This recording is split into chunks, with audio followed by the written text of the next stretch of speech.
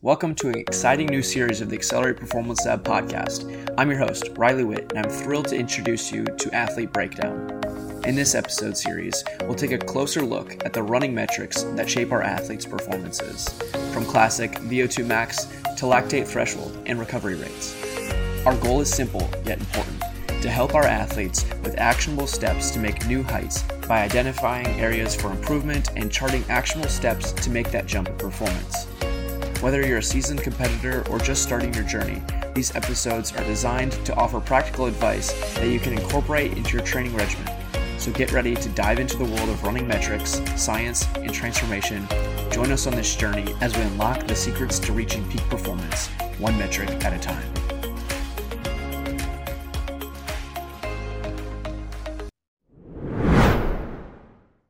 All right, Landon Bendgen, welcome to the Accelerate Performance Lab podcast. You've had quite the season so far in cross, not really unexpected at all. I think we were expecting some big things out of you after last season. The king of 1A, really. You won state cross last year pretty handily. You're probably more of a longer distance guy. I don't know what your opinion on that is, but probably more aerobic. So when you're going a little bit further, it just plays into your hands. You had a very good race this weekend at, I think, Harlan. Correct me if I'm wrong. You ran like 15:35 to get third in a pretty stacked field. Walk us through that race. How'd you feel about that? I mean, after the race, I was a little disappointed because obviously I didn't win, and it was probably one of the worst mental battles that I've had in a big competition. So from the start, I was up there with the top group. I think there was 4 of us. You do loops around that course, and then you go at the 1.5 mile marker, you go up a hill. And then right around that point, I kind of let first and second slip away from me. They started pulling away. I kind of started dropping. I was slowing down, and then probably with like half a mile left, I was feeling decent. I kind of started cranking it up, and I didn't let him put any more distance on me. I held the distance, and then eventually I kind of closed it in the last quarter mile. And yeah, I feel like I should have stayed mentally tougher throughout the middle to 3/4 mark of that race. So at that point where I could just stay up there and give myself a chance at least. For those who don't know what that feels like, when you're with a pack, it's easy to say, oh, just stay with that pack until the end, and see what you got left at the end. But for those who don't know, maybe you haven't ran a cross race, what's that feel like when you're with them and that decision you have to make if you want to possibly blow up your race to stick with this pack or drop back and see if you have any at the end of the race? Yeah, so I mean, I didn't feel the greatest. I mean, I wanted to stay up there with him, but I felt like in that moment that if I did, then maybe I'd get dusted and die out in the last half a mile. So I kind of just let myself slip back, and then ended up feeling pretty decent at the end. So maybe I didn't make the right decision letting him slip away. So it was very frustrating afterwards. It is a delicate balance between, rolling your dice and seeing what you got, because you're really battling, oh, do I want to get first place? Or if I go with them and it doesn't go well, I could get 20th. I could not finish this race. Yeah. Or do I want to secure my third place because you're up there and you're like, oh, I can easily get third place if I let them go. It's all about, especially when you have a team race. When it comes down to that team race, if you look at like the elites like NAU, they do it so beautifully. Nico Young last year, he could have tried to go for the win at the NCAA champs, but he knew that it was best for his team to sit back and not go for broke. Instead of getting 25th because he died, he made sure he got that top 5 spot instead of going for the win. So it is a balance, and preseason meets, it's tricky, but postseason it's even more difficult because you're like, do I want to go for that individual win, or do I want to be selfless and kind of like work for points when it comes to that? So how's your team looking this year? Pretty solid. We obviously are a smaller school, so we don't have the volume and amount of guys as you would in 3A, 4A. So we don't have that depth, but I feel like our top 5 are really coming along and progressing over the season as the season goes on. We definitely have a realistic shot of placing top 3, if not winning the state meet. And a low stick helps, the Yeah. number one spot really does help when it comes down to scoring. So last year you had obviously very impressive race at the state meet. You won as a junior.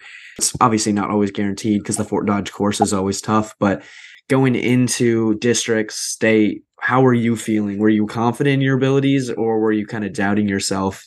Yeah, last year I had a really fun year just with even just like the team environment, just hanging out with the guys, competing at every meet. We don't really have very much competition at say every meet. We have meets stacked on top of each other 2 times a week, and leading into districts and stuff, just kind of taking it easy, making sure not overdoing it, making sure staying healthy, avoiding sickness. And yeah, I'd say after districts, I felt really good.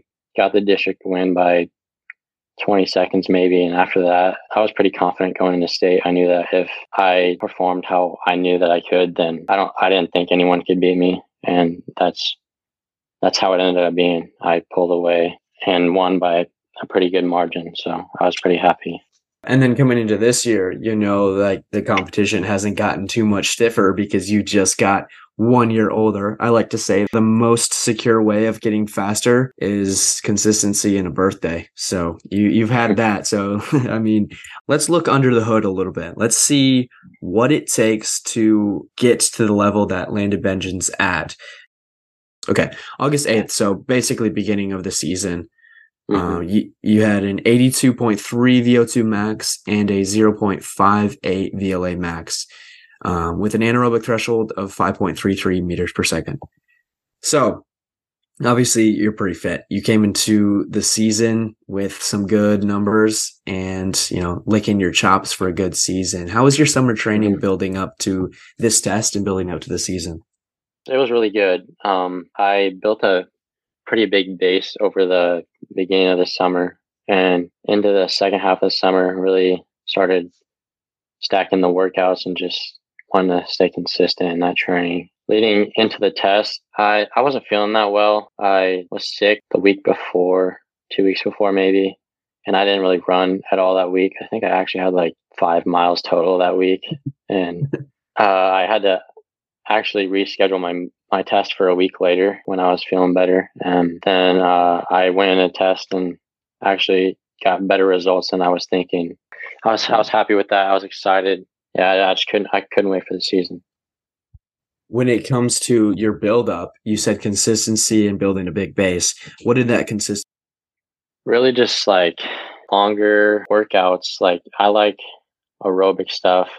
I just enjoy that, like threshold, like longer threshold reps or tempos, anything that similar to that. I just really enjoy that. And after those workouts, I really just feel good and I'm confident and feel like I really got something out of it. What's a typical tempo run look like for Landon? Usually 5 to 6 miles, depends on how I'm feeling. Like can be anywhere from 5:30 pace to like a couple of days over the summer. It was hot, humid. I probably wasn't the best hydrated, and I had like 5:50 average pace or something like that. But that's usually what it looks like. I usually like to do them on the track. It's probably kind of weird, but I like that for some reason. When you're doing those tempo runs at, anywhere from 5:30 to 5:50, what's the effort feel like if you could get like a scale of 1 to 10? Probably 4 or 5. I really just like staying smooth and controlled throughout the whole thing. I was digging for that Yeah. answer. I wanted to hear that. This is going to help me a lot when I'm breaking down what you did this summer. I like to hear that when you're keeping your tempos controlled, even at 5:30 to 5:55 pace. Maybe you could run your tempos, your quote tempos at 5:10 pace. But is that really tempo? Is that really what you want to be working on? Is that the low millimole range that you want to be, cranking the aerobic system and not stressing your anaerobic system at all? Because if you look, you've got that 0.58 millimoles of lactate per second as your glycolytic power, as your VLA. Like you don't have a super low VLA max. If we were to look at like, Peyton Noe or look at like a Tommy Hensley, his is even a little bit lower. they just don't produce as much lactate as, me or you do. So Yeah. you need to, and you're doing a very good job of this. And I think this is one of the reasons you're going to have a very successful season, and you have so far, is because you know what the effort is required to get the stimulus that you need. Now, if we're looking at threshold reps, this might be a little bit quicker because it's shorter reps, but honestly, the millimole range is probably pretty similar. And you might rank this, instead of a 4 out of 5, maybe like a 6 or 5 or 6, or maybe even a 7. What did threshold reps look like for you? I usually do miles. That's what I do most of the times. And usually it's anywhere from like 5:15 pace to like 5:05, maybe 5 flat if I get out of hand on the last rep or something like that. Usually still like to stay fairly smooth through those and feel good at the end of the rep, not struggling to finish. Absolutely. The reason we're stress threshold and tempo in the summer is because of the low impact it takes on the body. You're staying pretty safe. You're staying healthy. You're not getting beat down. Like the next day you wake up and you're probably not crazy sore. You're probably not super tired. If you've got some good recovery in, you're not just like dreading your easy run that day because you can't even run 6 miles at 7:30 pace. Like you're fresh afterwards. It's not a super lactic workout where you're doing alterations of 300, 200. So I love to hear that. You clearly have it figured out. Was this Ben's training? Yeah, Ben and my coach talk, and they've worked out like a system for me. Ben's told him to get me on more tempo and threshold since my VLA is a little higher, to eventually like lower that for a 5K cross. Because when I went in the test, Ben said that was a little high, and he wanted me to lower that. So yeah, Ben and my coach kind of talk a little bit, get along, and that's really helpful too. You have 2 coaches that you really respect and you look up to, and when they're able to use some of their brain power together, like everyone can always learn from someone. So if they're able to learn from each other and get something out of it, and give you their best training that's possible, and get you another state title, that's best of both worlds for sure. And some shiny PRs and a big chance of going to the college that you'd like to and being successful beyond that. Like, this is perfect. All right, for the tempo runs, I'm going to do a little bit differently than I have in previous episodes. If you're an OG listener of this show, you remember back to my first ever episode that I had a guest on. You'll remember Claire Bartholic, or the Planted Runner.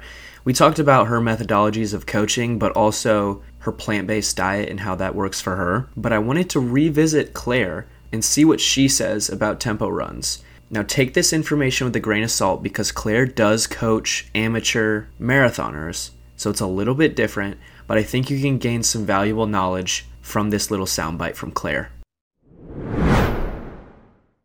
So a tempo is a sustained pace for a period of time that is harder than easy but not too hard. Well, that's not very scientific, which is going to bother those runners out there that love all the data. You're running hard, but not too hard, for a specific amount of time, with the goal of increasing the amount of time you can run at that pace. There are 3 main phases of intensity when it comes to running that all play a key role in determining how you should run your tempo. They are aerobic threshold, lactate threshold, and anaerobic threshold. To make things more confusing, these are often used interchangeably, so I'll go over each one. When you run an easy pace, the effort is called aerobic, meaning with oxygen. Your aerobic system is the main energy system used in long distance running, so you'll want to develop it well to get better at endurance running. Once you start to run harder than an easy pace, there will be a certain point when the effort starts to get more challenging. Your body will start to shift from happily using oxygen to burn fat, protein, and carbohydrate, and will start to build up lactic acid in the bloodstream. Your aerobic threshold is the highest level of exercise intensity at which you can run without accumulating significant lactic acid in the blood. And this pace, this aerobic threshold, is just about where we have our athletes run tempo runs, give or take. Like Claire said, you're not really accumulating much lactate, but you do have a little bit more than resting. So for us, that would be around 2.3 to 3 millimoles of lactate in the bloodstream. If you're a marathoner, the idea is to raise our happy and efficient aerobic threshold as high as possible. That will ensure you can run the entire marathon distance as fast as possible without being forced to slow down when your anaerobic system runs out of gas. So if you are continually end up crossing that lactate threshold line, you're going to end up undermining your training. So how can you make sure that you're running the right pace to increase your aerobic threshold? Get tested at the lab. Thanks, Claire. If you guys liked interjections of different audio clips, let me know over on Instagram, and I'll be sure to continue to have other people's opinions on this show. But to recap, what is the point of tempo runs? The tempo run is essentially to boost aerobic capacity as much as possible. So what's the most efficient way at boosting aerobic capacity? Well, it's not tempo runs actually. It's like a Tabata set or high intensity interval training. So that would be like very high intense reps with very short rest. The problem with those, even though they are the most effective way at raising VO2 max, is that they also have a side effect that we want to avoid at all costs when we're training for a 5K. And that's also raising your VLA or your anaerobic capacity. So that's why it's really important to get tested and see your data to see what you need to be moving in order to make the most informed decision about your training. Because if you have an incredibly low VLA max and you can afford to raise that up a little bit, then you might as well incorporate some high intensity interval training instead of tempo runs.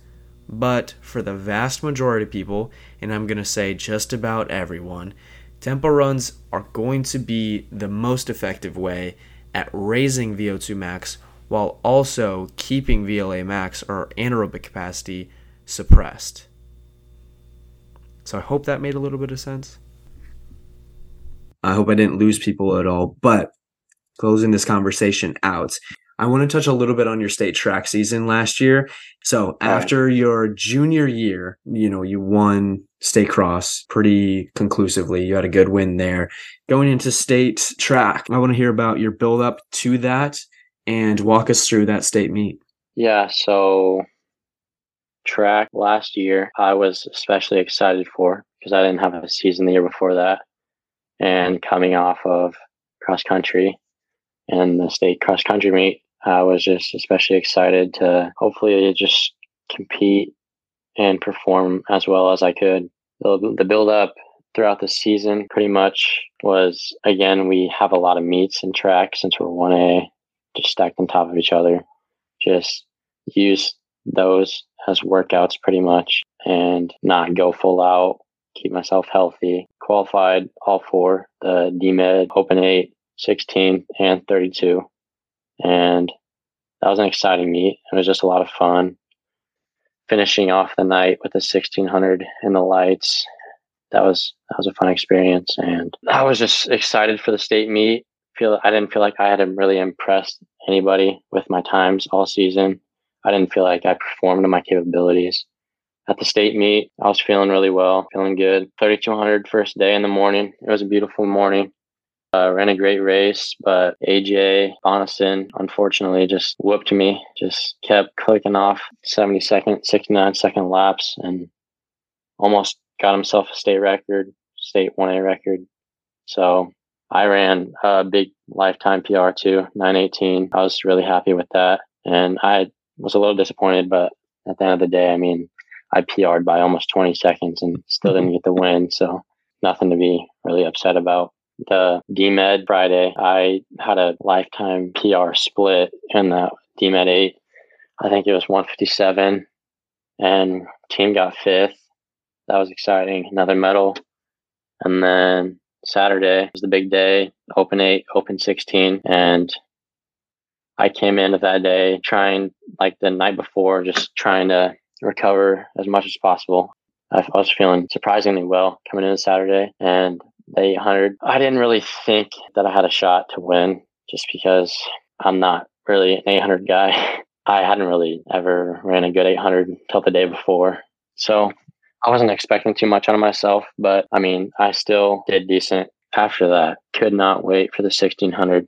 I just wanted to get my revenge on AJ in the 16. I knew that if I was up there with a lap to go, that I was confident in my kick and in my abilities to beat him in a foot race. So that's eventually what happened. Right around 250, I just turned on the jets as hard as I could, closed, I think, the last lap in 60, and got another big PR, 4:18, dropping 7 seconds off my PR. So yeah, I was just super, super ecstatic about that whole weekend.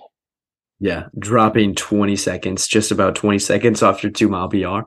Like, that's going to set you up either for a great weekend or you're going to be trashed for the entire weekend. Yeah. But then you were able to come back, PR in your split, 157, PR in the official 800, and run pretty well. And then coming back and closing in 60 seconds to run a 4:18. Like, yeah, I'd say you had a pretty good weekend.